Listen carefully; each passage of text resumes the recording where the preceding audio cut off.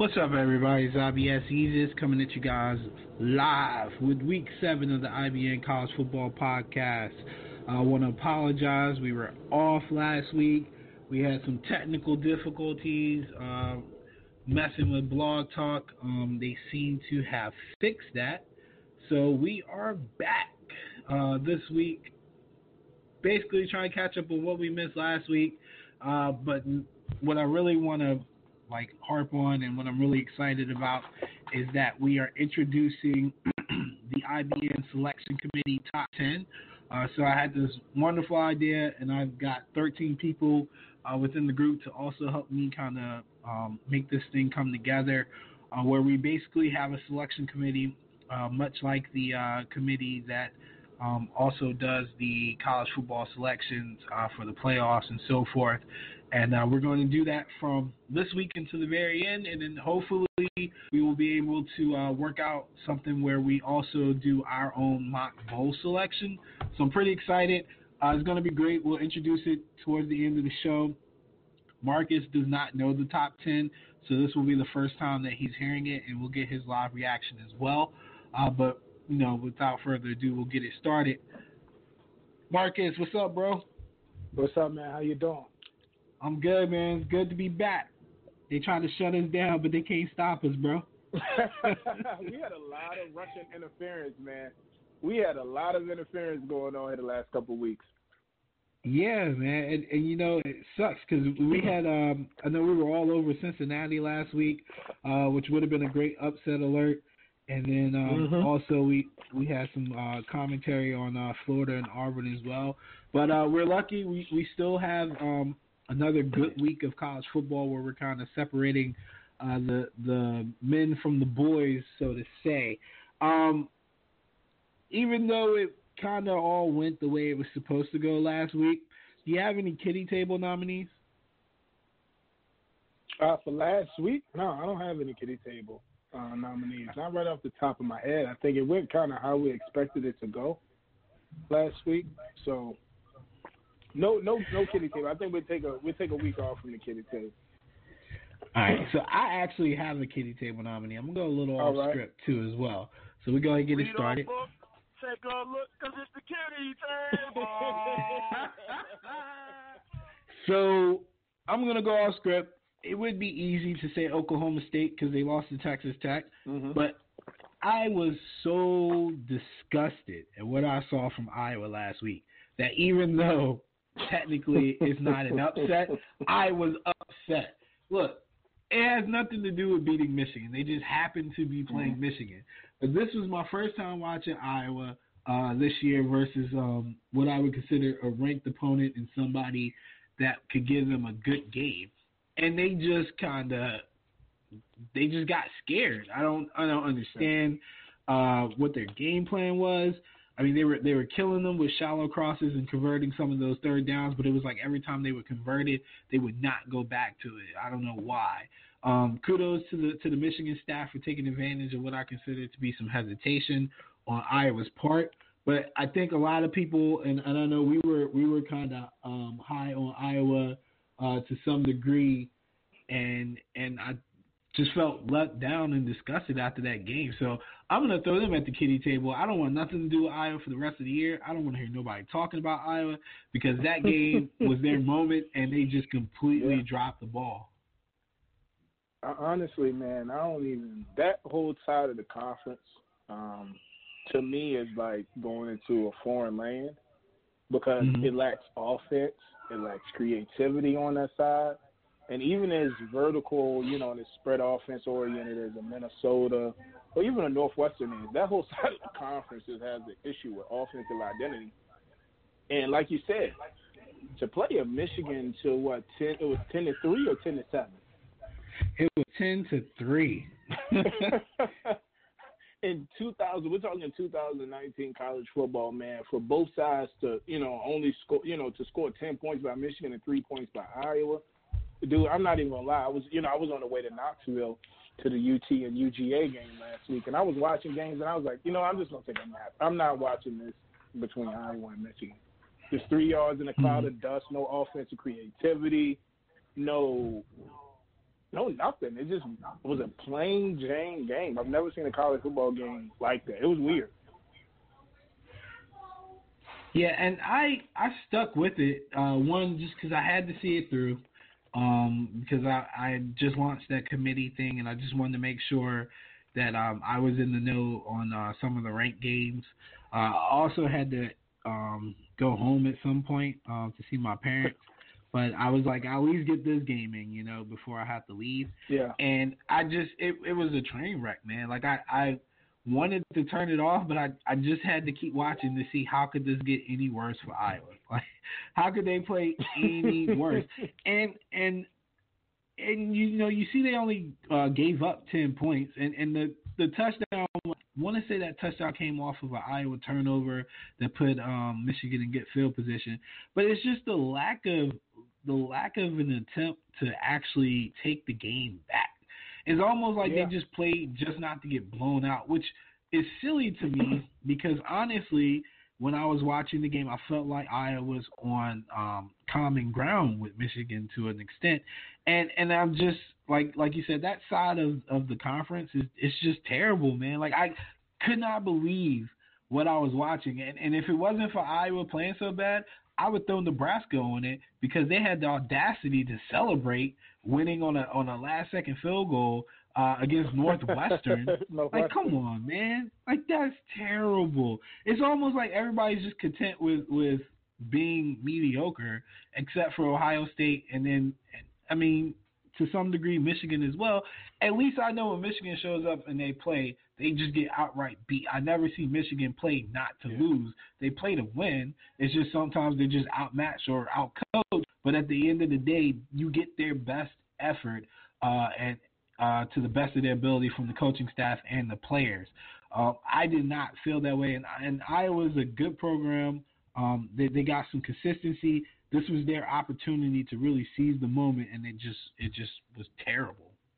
Yeah, it was a horrible game. Another big storyline out of this weekend that I think a lot of people aren't harping on enough. Have we seen the end of the Miami program as we know it? Is it really over? Is this how it ends? I don't think it's over. You're talking about the Hurricanes, right? Yeah. I think the same thing can be said for Miami, for Nebraska, and for quite a few Blue Blood programs Florida State, who we expected to make this leap this year, and they didn't. And I didn't expect Florida State to do anything. Yeah.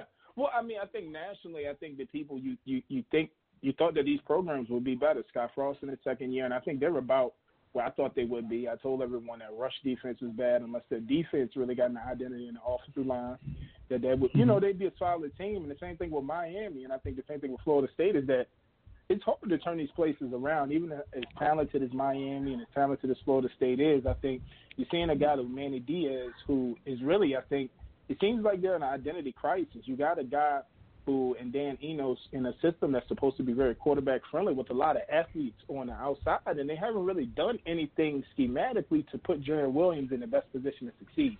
When I watch Miami, that's my first takeaway.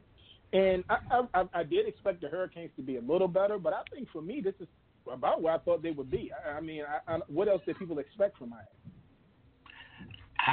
I just expected the athletes to really shine, to come through. Maybe like you said, maybe it's just it's a coaching thing. Guys get talented and they can't do anything with it because they don't know how to game plan with it. So yeah.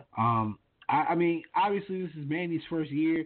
You expect some lumps, but yeah. I mean, to lose the Virginia Tech team that got blanked against Duke is unacceptable. Yeah, that's what I was going to say. Tech just came off one of the most embarrassing losses of their program since JMU, and I know you're probably like, what? But it was.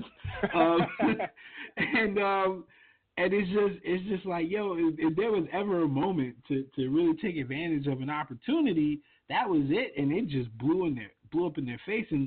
And the only thing, I guess their saving grace is that Tech is really as bad as a lot of us think they are, and Miami came back. But it was awful. It's just not a good product, man, and It doesn't build a lot of confidence. And I stand by what I said. A lot of these schools, like the Miamis and Nebraskas, they don't have the foothold on recruiting and the pulse of these young kids anymore because they're used to seeing them lose. And they need this. They need these moments. They need to win these games because at the end of the day, even if you can't beat a Clemson or even if you can't beat an Ohio State, you got to do something. You can't be losing to Northwesterns and Colorados, even though they didn't lose to Northwestern, but you can't be in those struggles against those programs. Yeah. You can't be Miami and struggle against Tech because you got Florida there. You got I think at this point Central Florida might be more alluring than Miami to some degree. And at least Central Florida gets on TV, and when they do lose, like they lost to Cincinnati, and we'll talk about that in a little bit, but they have a pulse on the mainstream of a lot of these kids. They're on social media. Like, people recognize them. Their little campaign of we were national champions and stuff, it was great. Like, they have something to go off of. The turnover chain is a mockery now. That's blowing up in their face, too. Like, it's just all bad to me, you know? And I don't want any head coach fired within his first year unless you're as bad as Taggart. And I don't think Diaz is that bad yet, but it's not looking good. I will say this, too. I think the thing for Miami that people have realized is that there are a lot of talented kids in South Florida. And, you know, there was an era where we're talking Jimmy Johnson, Dennis Erickson, Bush Davis, Larry Coker, Randy Shannon, where they pretty much locked down South Florida and got the literal, you know, the number one picks, the first picks in that area, you know, that they could get. And now they just can't shut up shop and cut off South Florida to the rest of college football. And that has that's affected Miami. And I think also moving to the ACC has kind of affected them because being in the Big East for so long, you know, in a conference where they were, you know, the alpha, and that allowed them, you know, to dominate that conference and to establish that brand. So, I mean, I think it's a couple things that Miami, you know, they have some issues. And the U, man, I just – I don't know. I mean, I said earlier in the year that I really don't see these blue blood programs that are in the past, like Miami, Nebraska, and Florida State, to really be able to close the gap and catch up. Because right now, the haves and the have-nots in college football, that gap is getting wider year in year. And Miami and some other schools aren't doing a lot to close that gap. So, I mean, for Manny Diaz now, I mean, I think a 7-5 year will probably be a pretty successful year, all things considered. Yeah.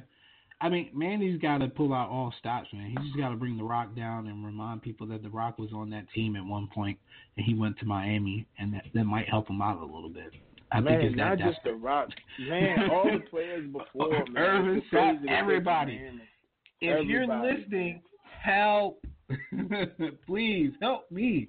I mean, he has to, yo. He has to, because if he can't coach, he just needs to get the type of talent that honestly you don't need to coach in some of these games. So, switching over real quick, I want to talk about, and I want to get your opinion on this because I've been kind of arguing with Ben about this, but I call it the best of the rest. So my teams that a lot of people don't pay attention to, and I think right now the two that stand out after Cincinnati took down UCF is SMU and Cincinnati. So SMU had quite a struggle to win their game, which was surprising that they came back and won. They beat Tulsa. I really thought Tulsa was going to pull off the upset. I was rooting for it. But my boys from Cincinnati showed out against UCF, and they look like a very well-coached team. And I feel like every time I've watched them since that Ohio State game, they've gotten better. What's your take on who's going to be the new part of the New Year's Eve game? Well, I said before the season, and that I thought Cincinnati was the best Group of 5 team, that, you know, in college football. And I think that's still the same. I think people just wrote them off because they came in and lost 42-0, you know, to Ohio State. But that's nothing to hang your head about. We're talking about a program that's just operating on a higher level, and to come into the Horseshoe, lose by 42 points, you know, all things considered, that's pretty respectful. And I watched them, you know, I watched the game against them play against UCF, and to watch them, you know, against other games, I think they're the best team in the Group of 5. You know, I think, you know, Luke Fickell's a hell of a coach, a guy I don't think he's going to be at Cincinnati much longer. And, I like what he's done with the program, man. I mean, it's a fertile recruiting area in the state of Ohio to be able to keep kids in the Midwest. And I really like what they're doing, man. And I think even UCF is still good. They've had some serious injuries at quarterback, though. Mm-hmm. I mean, they've had a lot of injuries. And to even still be as competitive as they are, I think what UCF has done to be able to, year after year in the Group of 5 level to be consistent at SMU. I mean, listen, Sonny Dykes is a guy who knows offense, and, they got the Texas transfer and Shane Buechele, and the offense is humming. I mean, they can't stop anybody. They're a Big 12 team in a sense where they just, they're going to air raid, they're going to score a lot of points, and you got to meet me at 50, 40 points. So, I mean, I think the Group of 5, I think it's Cincy, SMU, and then probably UCF. So I wish I could throw Tulane in there, but I really can't because UCF is good. Man. They're a good team, and like you said, you're taking all the injuries that they've had to deal with, especially at the quarterback position. If it was McKenzie, I think was the quarterback. I mean, if he's healthy and playing, then they're a totally different animal for sure. But I like Cincinnati. I've been kind of on them all year. I'm just not a big fan of SMU. I just don't trust their defense. Just because so let's take last week's game into consideration. If you get down by 30 against Cincinnati, you're not coming back. You're not. Yeah, I don't care what offense you're running. You're not. Unless you are one of our blue blood programs or one of these Power 5 type schools with that type of talent. But SMU can't afford to play a team like Cincinnati and get down and think they're going to come back. If they're down like 3 scores, it's just not going to happen. But with that being said, you can never count out an air raid offense, man. Like, they've always got a chance, especially if they get going.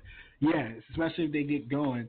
And I would love to see that game at a neutral site because I know Cincinnati for sure draws a lot from their home crowd. They've got one of the best home records against the spread and outright in the last 2 to 3 years. So I would love to see that on a neutral site. But at the end of the day, when I look at a program like Cincinnati, it like warms my heart, man. Like from top to bottom, everybody's in sync. And the last time I felt that way about a team, as far as like watching the sideline behavior of the coaches and the staff, and just how engaged they are, how the kids look at them and stuff, was last year when Clemson played Bama. Like it was like that same kind of vibe where you just knew like this staff has this team's pulse. Like they know these kids, and they're gonna get the best out of them every single day. No matter what happens, they're going to get the best out of those kids. And I think that's what's going to set them apart from the SMUs and so forth, and lead them into that big bowl game that they're craving. Plus, they're also returning a lot of kids as well, and that helps. So, but I really think that's something that people need to start paying attention to is like, you know, when these games get tight or when these kids go into these big games, like how are these coaches coaching? Because to get over the hump, and we harped on this the last show before we were rudely taken off the air, but to get over that hump, you need coaching. I don't think a lot of these top coaches get the credit they deserve because the kids are so good. But we could look at Jalen Hurts as an example, not knocking Nick Saban, but look at what Riley's getting out of Jalen. Look at what Nick got out of Jalen. Now, I'm not saying Riley's a better coach, but offensively he definitely is, and he's getting the most out of this kid. Like you have to really take that in consideration. You need to give him credit. In the same breath, if Saban had that boy running on half of what he actually could do potential wise, and he was still competing, still winning a national championship, you got to give him credit too. You know. Yeah. So I really look forward to seeing more of that on display when we start separating ourselves here in the next couple weeks. So we didn't get to all the games last time because the show was canceled, but we do have a couple doozies. Just because I don't like Texas and I don't really like Oklahoma either, we're going to start with our game of the week that I'm sure we're both super interested in, and that's LSU hosting the Florida Gators. Let's see. The spread is still, because we'll touch the spread too, I think it's up to 13.5. Yeah, it went up half a point. It's 12.5 on my bookie. Okay. All right. So what you think? What you got on that? 12.5. Oh, that's down. I like LSU. I mean, I like LSU by 3 scores. I think right now the offense. I mean, Florida has looked a lot better with Trask, but I don't know if they're really up to the task to be able to go to Death Valley at night and play an offense with Joe Burrow and those athletes that are humming. Now, Dave Aranda, and I know that defense, they've been a little banged up. They've been trying some different things in the secondary. And I have belief that they're going to get that together. I just don't see this LSU defense being as, porous all year as it has been. But I just don't see Florida being able to score enough points, man. And I think just from what we've seen with LSU and what we've seen from Florida, I think 12.5, 13 points is about right. And I like more. I think that LSU at night, Death Valley, is one of the better places, to experience a game in college football. And to ask a guy like Trask to go on the road and beat the LSU team, I think that's a lot. Yeah, and I kind of was talking about that today with Matt. He was talking about, their past success against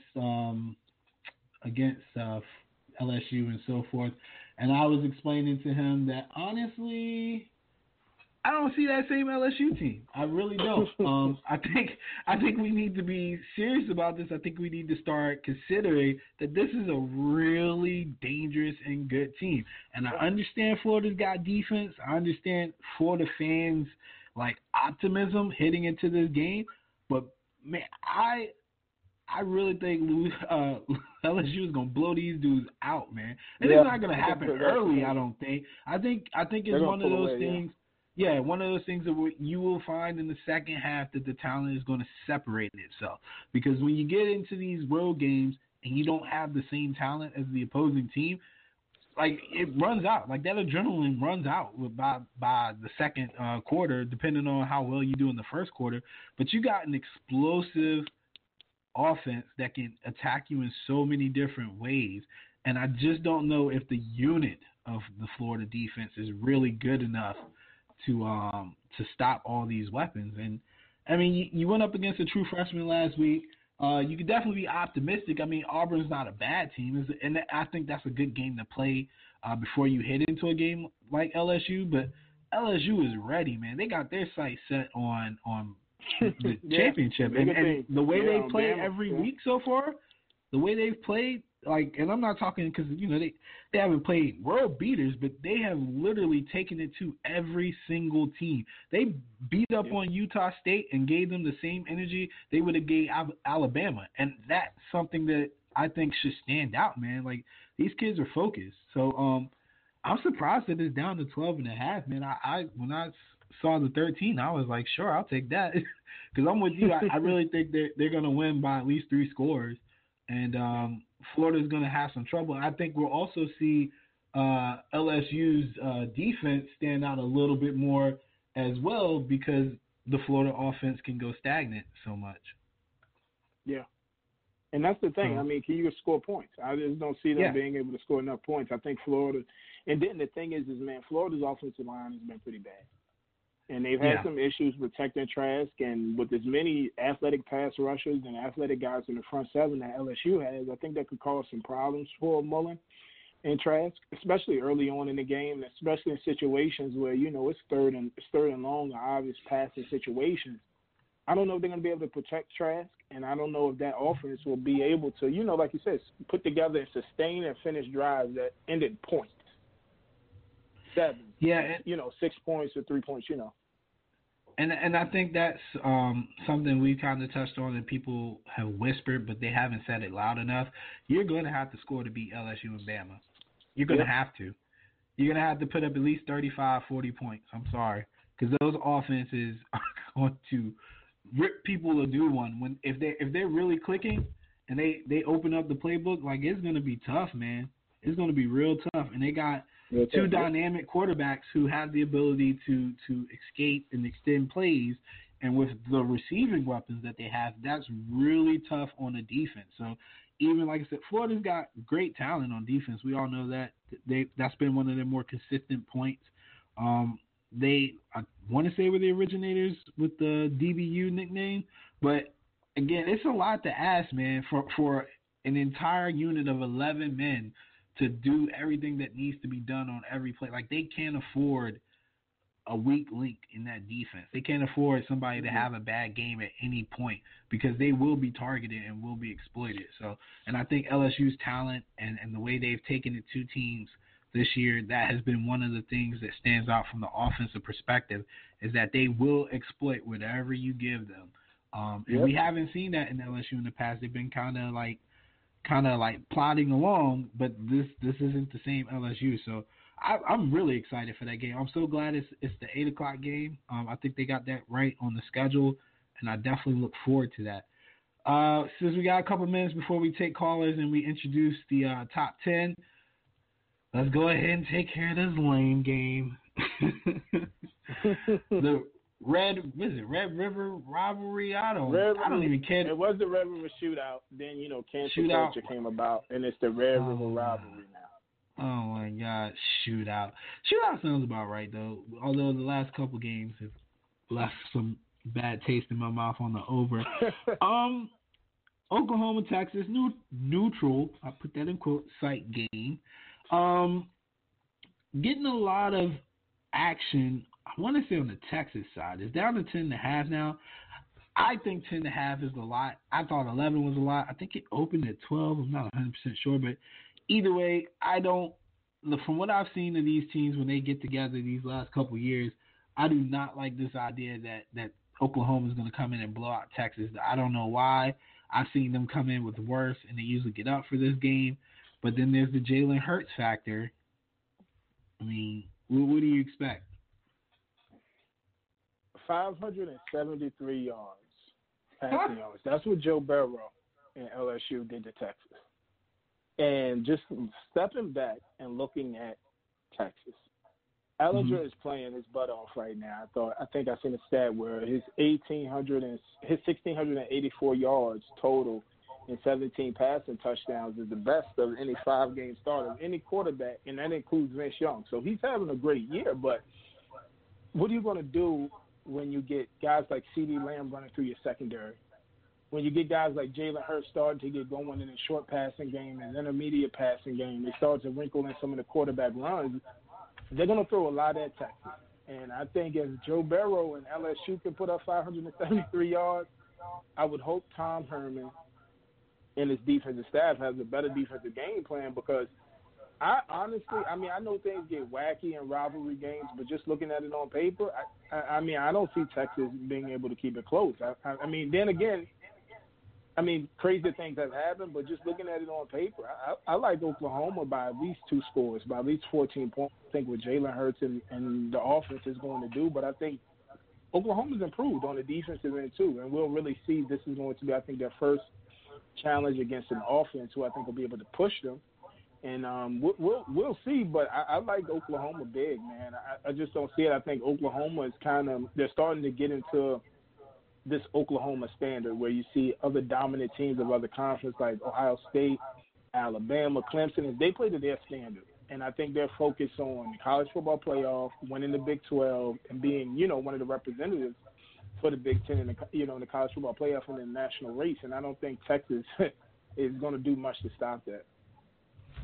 Yeah, I worry about the Texas secondary injuries or the fact that they're not.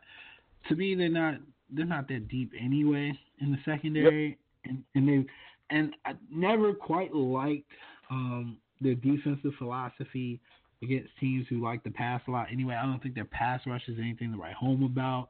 And I know they've been chirping a lot at my boy Jalen, who you gotta give him credit, man. The kid's got a good demeanor about him, man. He doesn't really. Yeah, I don't think he really loses his head during games. I don't think he takes things personal. He's definitely a competitor, and he's definitely been in, like he said, big rivalry games before. So it's not something that's gonna rattle him per se.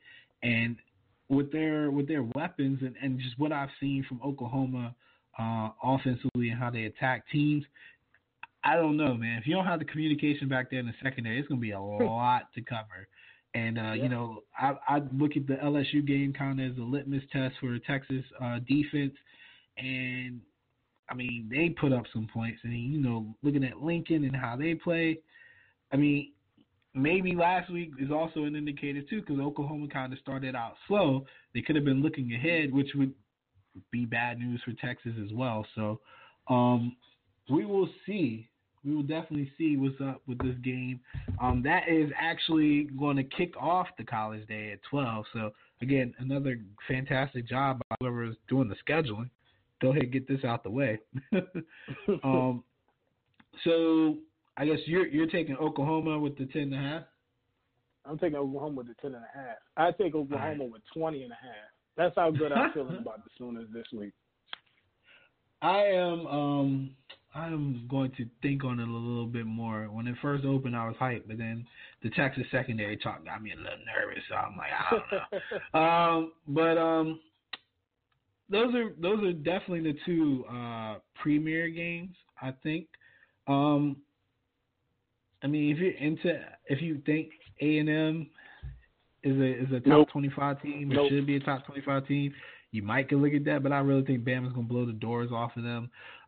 And just to touch on that briefly, A&M was one of the teams that was kind of on the bubble of making our top 25, but they got about three votes. I don't know why, but people kind of liked them. But I left it alone.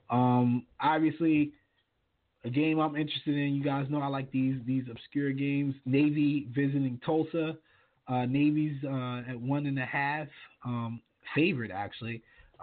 I like that. I think with their offense, the way they handle the ball on the options and stuff, the way that they control the clock, I don't foresee Tulsa giving them too many fits. So I definitely am curious about that game and kind of like that line at first look as well. Is there anything that stood out to you? For this week, one game that I definitely have circled is UVA's going on the road to Miami, and they're a 2-point dog. I like that. I take that all day. UVA +2. I like them going on. All things considering, I thought they played pretty well against Notre Dame. They couldn't protect Bryce Perkins. Notre Dame's defensive line is pretty good, and they couldn't protect him. But I just don't see Miami being able to get enough pressure on Perkins.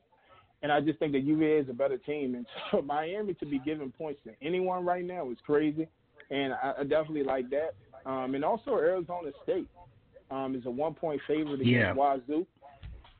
I like Wazoo. I know they've had some issue closing games and finishing games, but I think Arizona State has been a much better team at home than they have on the road. Jaden Daniels is playing really well for a freshman quarterback. And the Fighting Herm Edwards, man, they're starting to get it together. But I like Wazoo to come on the road, man, and to be able to, get some consistency on offense and to be able to come back and beat a good, ranked team on the road. Those are two games that I like this weekend. Yeah, I was gonna harp on Arizona State being a game that I was interested in. Would gladly take that point, just because of some of the talk coming out of Washington State, and I know Coach tried to light a fire under them boys, but I don't really see it working. I think Arizona State is getting a little disrespected by this line. They've been a very solid team on offense and defense, and so I kind of like that game as well. One of the games that I was definitely excited to see when I saw the line, and I think is super disrespectful, is Penn State visiting Iowa as a 3.5-point favorite. Man, maybe they didn't see the Iowa I saw last week, and maybe they haven't seen the Penn State that I've been watching as well, but ain't no way. Ain't no way. Give me that all day, every day, man. Like, I'm excited. And like I said, the line was at like 4.5, and then it went down a whole point.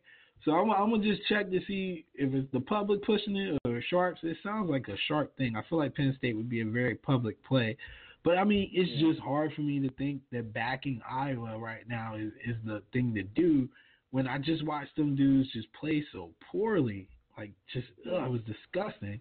Another game that starts at 12 that is interesting as well, Memphis visiting Temple. Memphis is on our top 25. I think that'll be an interesting game. I think Memphis is setting up very well to enter that conversation of the teams that we were talking about that could compete for a New Year's Day bowl game. So definitely keep an eye on them. Other than that, I mean, Florida State's got Clemson. That's probably going to be a blowout more than likely. Yep.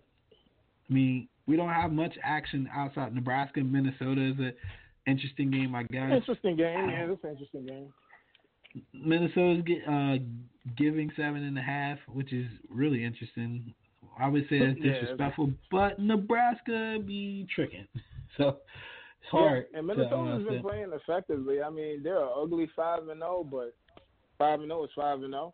And I mean, you know, I don't think they're an impressive team by any means, but it seems like they found ways to win games, and sometimes that's all that matters. It doesn't have to be the prettiest, but I agree with you. It's an interesting game, but it's a game that I'm just not touching because I don't feel confident about either offense, really. Mm-hmm. So for me, it's really, really hard to pick a side in that game.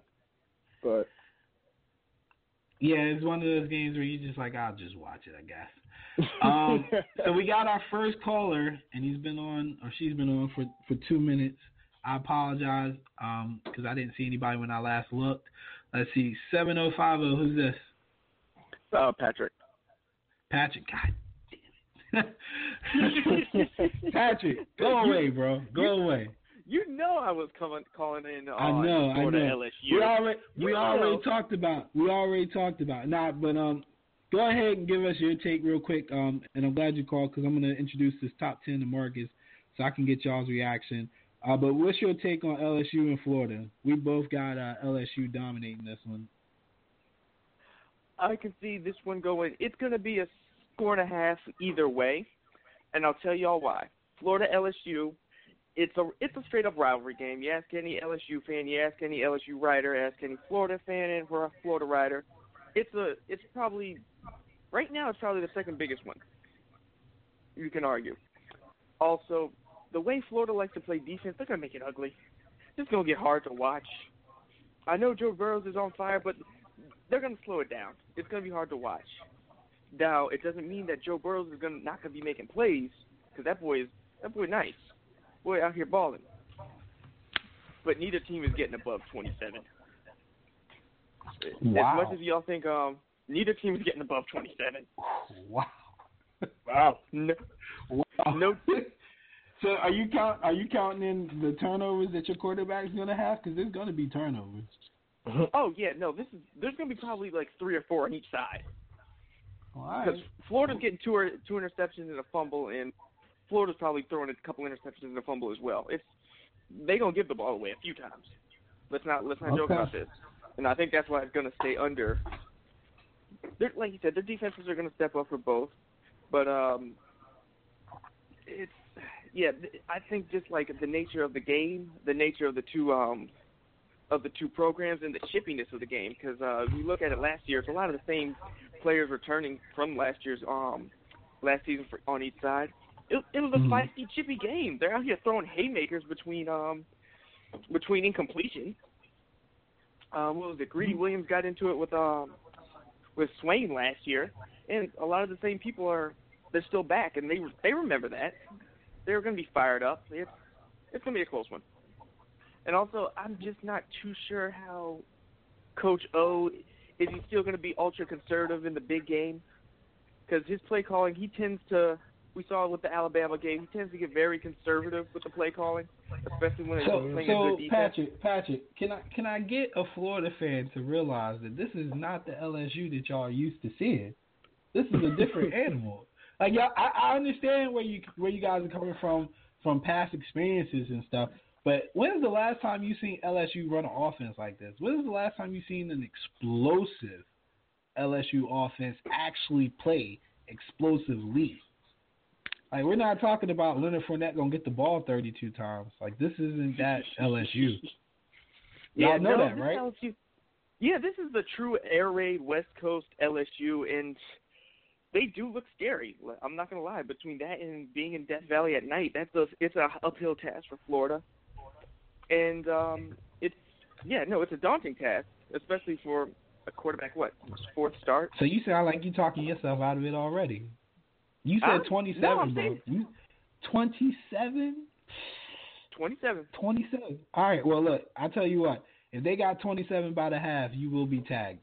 Believe that, okay? I'm definitely going to remind you that you said that. But, I mean, it's possible, but I don't think it's likely. I don't know. What you think, Marcus? I think it's good. Very unlikely. All right, so I don't have anything else to say about Florida and LSU. I've seen the two teams, and I get Florida fans' optimism, but I just feel like LSU is operating on such a high level offensively. And I think, this Florida team is probably the best team, the best defensive unit that they played thus far this year. And I think that Grantham and Mullen are probably going to take a more conservative approach and to not let a lot of balls get over their head. But I think that LSU and Joe Brady and Joe Barrow, are going to find ways to keep the chains moving. And I think they're just going to have their way on offense. I just don't see it. And even if I don't see a way how Florida keeps them under, 20 points? He said 27. I don't see that. Can see. I will give you credit. A high-scoring game on both sides than I do with being an ugly, throwback SEC game. I think the game is more likely to be a 37-21 type of game, a 37-27, something like that. Like I think there'll be some points put up on both sides of the ball. Yeah, I was gonna say I will give you full credit if it happens for sure, but please expect a tag if it's like halftime and the score is 30-10. I'm just gonna let you know. Oh, hey. All right, so we've got 18 minutes left, and I'm very excited. We got our first caller, and this is Marcus's first time hearing the top 10 list. I think Patrick's list was okay, but this is this is an agreement between the committee. We have 13 members, so there are no ties. There could be ties, but generally there are no ties with that many people. Mm-hmm. But we took a list of everybody's top 10. I broke it down to the consensus list of the top 10 and then had them rank them. So here we go. At number 10, Marcus, we've got the Texas Longhorns. So. Ew. I was a little disappointed in that. I thought it'd be Penn State, but Texas won. All right. Number 9. Let me see here. Because people keep messaging me and jacking up my list. All right, at number 9, we've got the Notre Dame Fighting Irish. At number 8, Florida Gators. At number 7, the Wisconsin Badgers. At number 6, the Oklahoma Sooners. At number 5, the Georgia Bulldogs.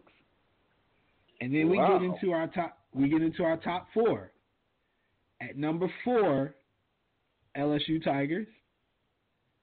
At number 3, Clemson Tigers. And then number 2, I want to say 1 and 2 came down to the last vote. So the committee was really tight on their 1 and 2. And there was one person who put the number 2 team at 5th.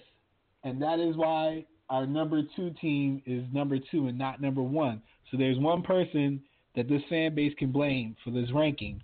But at number 2 is the Ohio State Buckeyes.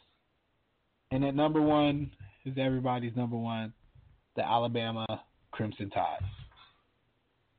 So those are our top 10. Is there anything you didn't agree with in that? Yeah, I don't like UGA at number 5. I actually like UGA and Clemson to switch spots. I think put Clemson at 5 and put UGA at number 3. I watched UGA in person last week, and one thing I'll say about Georgia is they are incredibly talented. And I think that they play a little on the conservative side, and that's just Kirby's style of nature. But I don't see how Clemson at this point right now is a better team than Georgia. Bama and Ohio State, I think that's interchangeable. That can go either or. I don't see what people have seen in Bama, that they don't see in Ohio State. But, that's just whatever. That's just cherry picking. But other than that, I mean, Texas and Penn State was one for the 10th spot that in my list. I had Penn State at number 10 over Texas. I had Texas 11. I think Penn State has looked pretty good. I mean, they've had some, they had some hiccups along the way against Pitt, but I think they've been pretty dominant in most of the other games. And, I mean, just from the rest of the top 10 list, that's about it. I think Oklahoma, if they win this week, they'll shoot up. And if LSU wins this weekend, I think now that's going to, be pretty interesting because Now you're going to have LSU with essentially, two top 25 wins. They're going to have the two best wins of any team in the country. But I think the eye test will say that LSU probably isn't as good as UGA, Bama, or Ohio State. So, I mean, I think this weekend will be, will tell a lot about college football going forward. But I like the list. I do like the top 10. I think you're going to see some teams like Texas. I think Texas will fall out and Penn State will come in this week. And I think Florida will probably go out as well. But, yeah, I mean, for the first top 10, I feel that's about right. Patrick, did you have any complaints? You're part of the committee. Is there anything you didn't like about the top 10? Yeah, Penn State not being in the top 10 over two teams. Behind two teams with a loss. No, Penn State, they've been beating the draws off people. Like you said, 5-0 is 5-0, and they've been doing it pretty impressively. Yeah, I'm not sure what people saw in Texas or Notre Dame actually. And to put them over Penn State. I wasn't very high. I haven't been very high on Penn State, but I mean some of that's just blatant disrespect. I'm not oblivious to what they're doing, so I think they definitely were worthy of the top 10. Well, Texas, they just went to a lackluster, fully rated, depleted West Virginia, and they got 31 put up on them. That was on the upset alert for like a half while until they finally pulled that one out. And let's not forget that UVA actually gave Notre Dame an actual game in South Bend. Like, that wasn't – like, Virginia had them on the ropes for that half. They just started having fumbling problems. They could hold on to the ball. But, Notre Dame wasn't a clear head and shoulders above them. So from a committee standpoint, like, let's – put ourselves in the shoes of the actual committee that does college football. Do you guys think that the margin of victory should play a big part in how teams are ranked? Yeah. Especially if you blew out a top 25 team, you should get a little more of a boost in the rankings. Also, but it also depends if you beat a team by, say, 10 on the road, that also gives you a little more clout, too. That can give you the same amount of clout as being a team by 25 at home. Marcus, what you think? For me, I think it does, have a say-so on where the teams are ranked because, I mean, for me, it's not about who you play, it's how you play. And, meaning that, sure you can get a Cincinnati or sure you can get a Texas, whoever the opponent is. But if you come out and you actually outclass them and the eye test just tells you, regardless of the scoreline, that this team was just much better, then, I think that a lot of that goes into it. And I think you can see a team like Ohio State who's absolutely blasted everyone, regardless of competition level, Power 5, Group of 5, Big Ten, or whatever. They're blasting everyone. I think that does have a lot to say, about the quality of teams. Is especially when it's championship-level teams, the elite teams in college football, week in and week out. To take Georgia to go on the road against, Tennessee isn't Tennessee of old, but, I mean, that's still an SEC-caliber opponent, and go in their house and put 45 points up on them pretty convincingly, pretty easily says a lot about who they are as a team. So margin of victory does matter, and I think that's kind of how, it's hard to really put, to quantify the eye test, but what you see. If you can look at a team like, man, this team is really dominant, this team is really good. I think that says a lot, about the team and really where they are, ranking-wise. Yeah, I would say I was also a little disappointed in having Clemson at number 3. I am all for respecting Clemson's body of work last year and the fact that they haven't lost leading up to this year. But I don't think looking at Clemson this year that they are the number 3 team in the nation. In the same breath, I get ranking Bama at number 1, but I just feel like that's really cliche too. I personally thought Ohio State was the number 1 team in the nation. I was perfectly fine with LSU coming in at number 2, and then Bama, and then Georgia or Oklahoma, and that would be my top 4. I feel like Bama and Clemson are just still kind of getting love from people based off of stuff that they've seen last year. Don't get me wrong, Bama's definitely a top team. I just want to see them challenge. I want to see them play a little bit more meat before we start putting them up there. And Ohio State hasn't necessarily played any meat either, but they've been murking people. Yeah. So, here's the thing. I'm gonna go ahead and crush this myth that the ESPN, Sager, and FPI's ranking, strength of schedule ranking, has the. Hey, listen. I just use what's given to me. That we have the 19th toughest schedule in college football so far. So far? And I think that's only going to go up. Yeah, so far. Oh, and because, God. I mean, Cincinnati, Nebraska, I mean, every team isn't an elite team. You know, if you really think about it, Cincinnati's a top 25 team. Nebraska would be a bowl team. Michigan State was a top 25 opponent when we played them, and also, you know, a top 5 defense in college football. And we obliterated them. I mean, Michigan State, we didn't play our best game, and we still won by 3 scores. Easily. You know, we walked to a victory. So I want to, you know, put that out there about this strength of schedule, you know, myth. And I think it is like a bias and a narrative that, oh, you know, Alabama, they play in the SEC. And, well, the SEC isn't what it once was. You know, no disrespect to Alabama. I think they're still one of the 3-4 best teams in college football. But the strength of schedule to me, it's not really a huge argument, right? Because we've seen that with other teams. We won a national title in 2014 when I thought the Big Ten was weak from top to bottom. Clemson has won. Bama has won, even when the SEC hasn't been as strong. As the team is good, man. That's really what matters to me is how you're playing instead of who you're playing. Okay. I think that's fair. I don't think the SEC is what it used to be either. I think it's a little top-heavy. I'm mad at Iowa and Michigan because I need them to strengthen my argument that the Big Ten was the better conference this year or tougher conference. Nebraska as well, but kind of falling by the wayside. But I agree with that, or at least that argument or counter argument about strength of schedule. Patrick, will we see 2 or more SEC teams in the top 4 by the end of the year? By the end of the year, I think we will. I can see Bama running through all the way up, staying second or first, depending on what happens with Ohio State. Granted, I don't see Ohio State falling off. And even if it comes down to a 2 versus 3 matchup with them and LSU at the end of the month, I really don't think that's going to affect either one of them that bad because that's going to be, man, that can go either way, the way they're both looking. And both teams look like they can bounce back from that real well. And honestly, between them and also Georgia, the odds are in their favor. Marcus, we got 2 big games coming up with ranked teams in the top 10.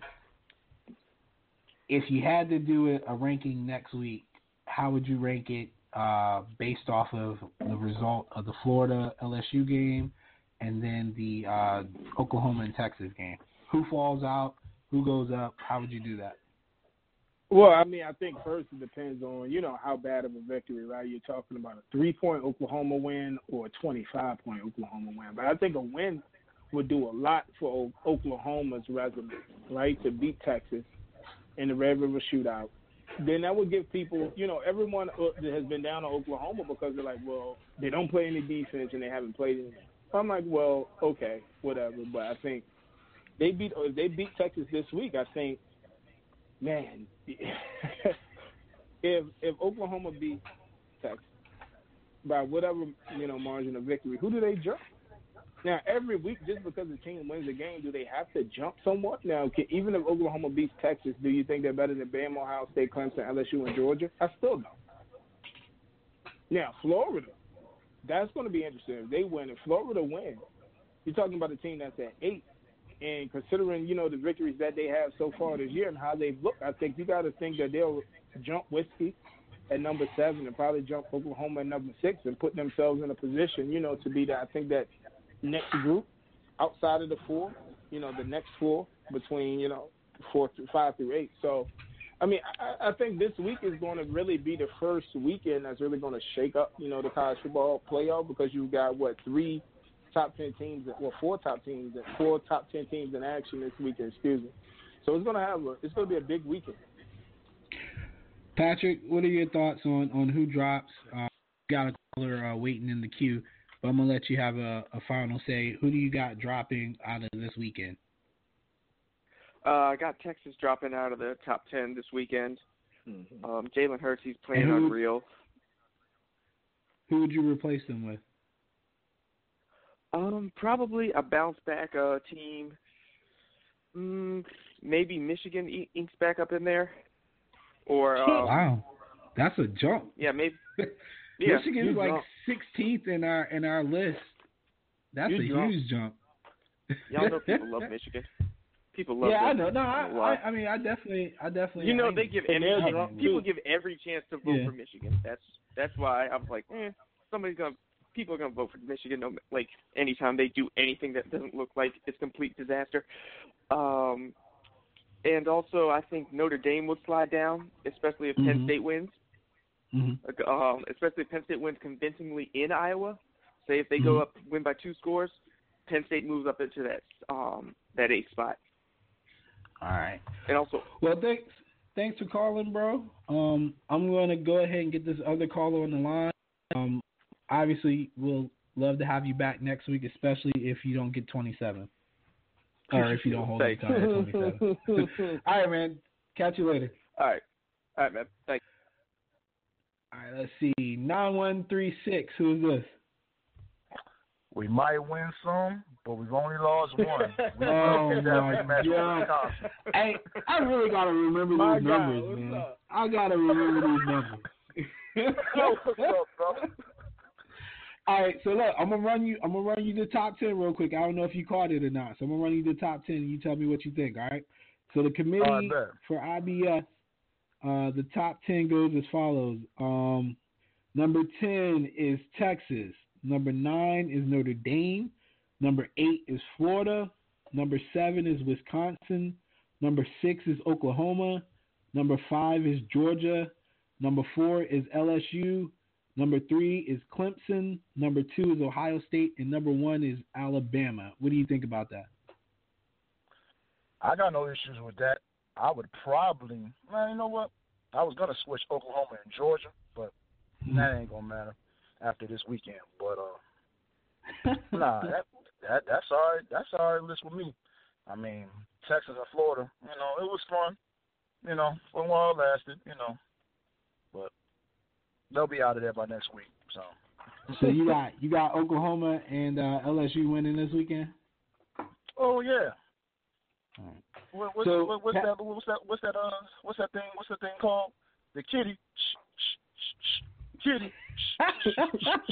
Kitty table. Yeah. Hey, sorry.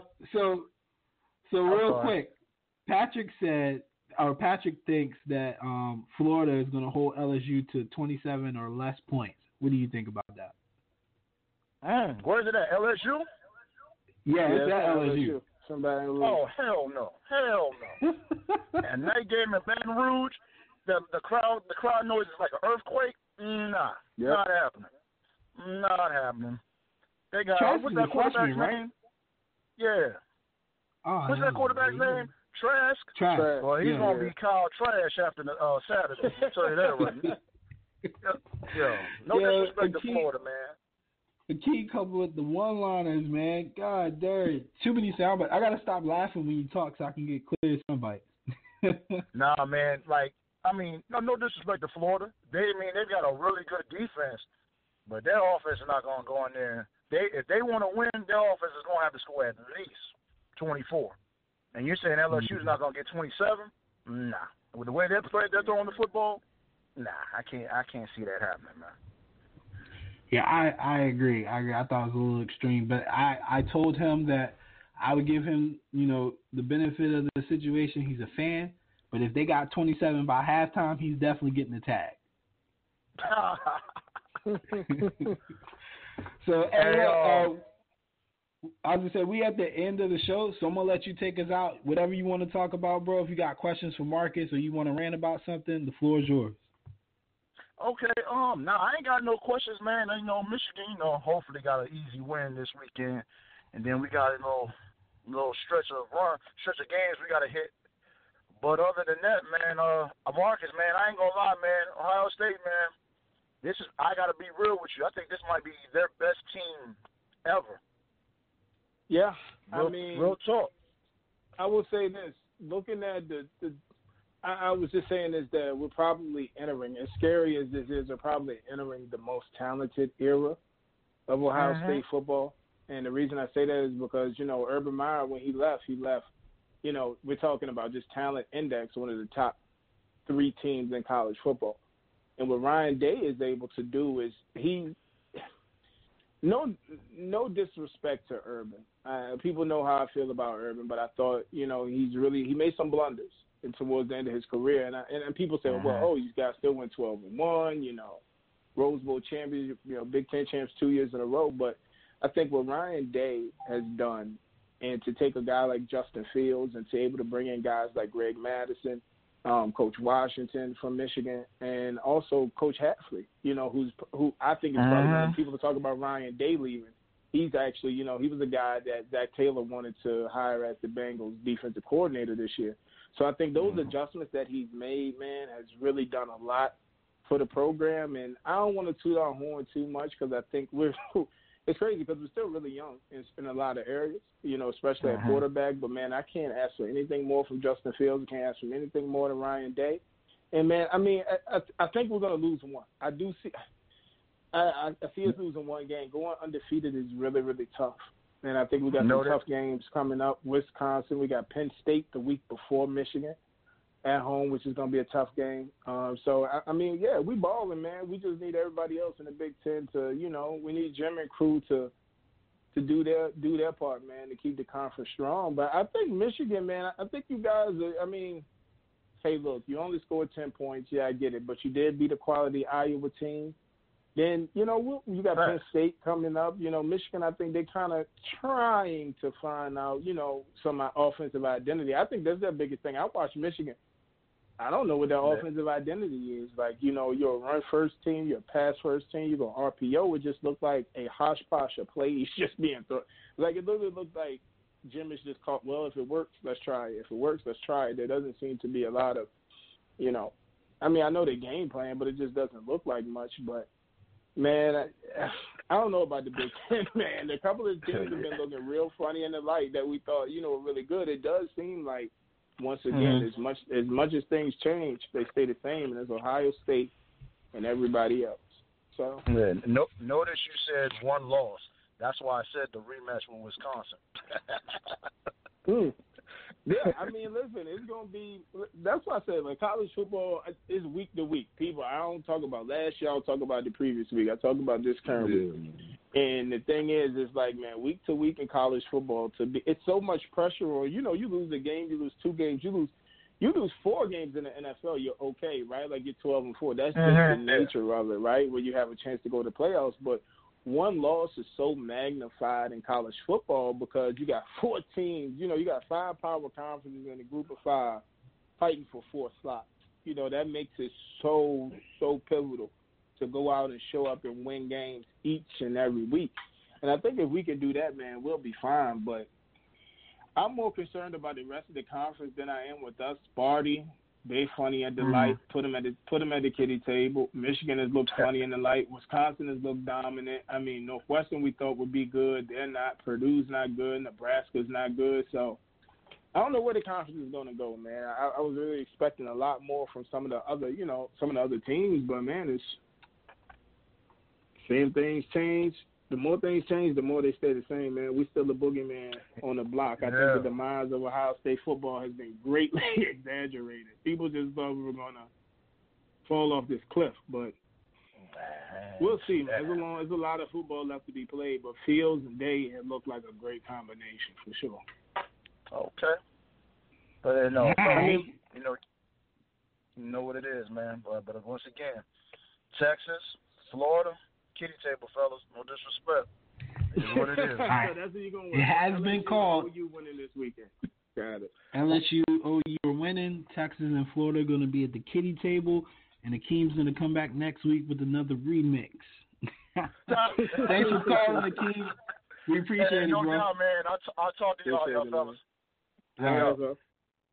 So this has been week 7. Marcus and I are going to be signing off here shortly. I want to say thank you again to the people who helped do the list. I think it's a very good list, and I look forward to seeing how it changes as the season progresses, and then hopefully we could do a selection show.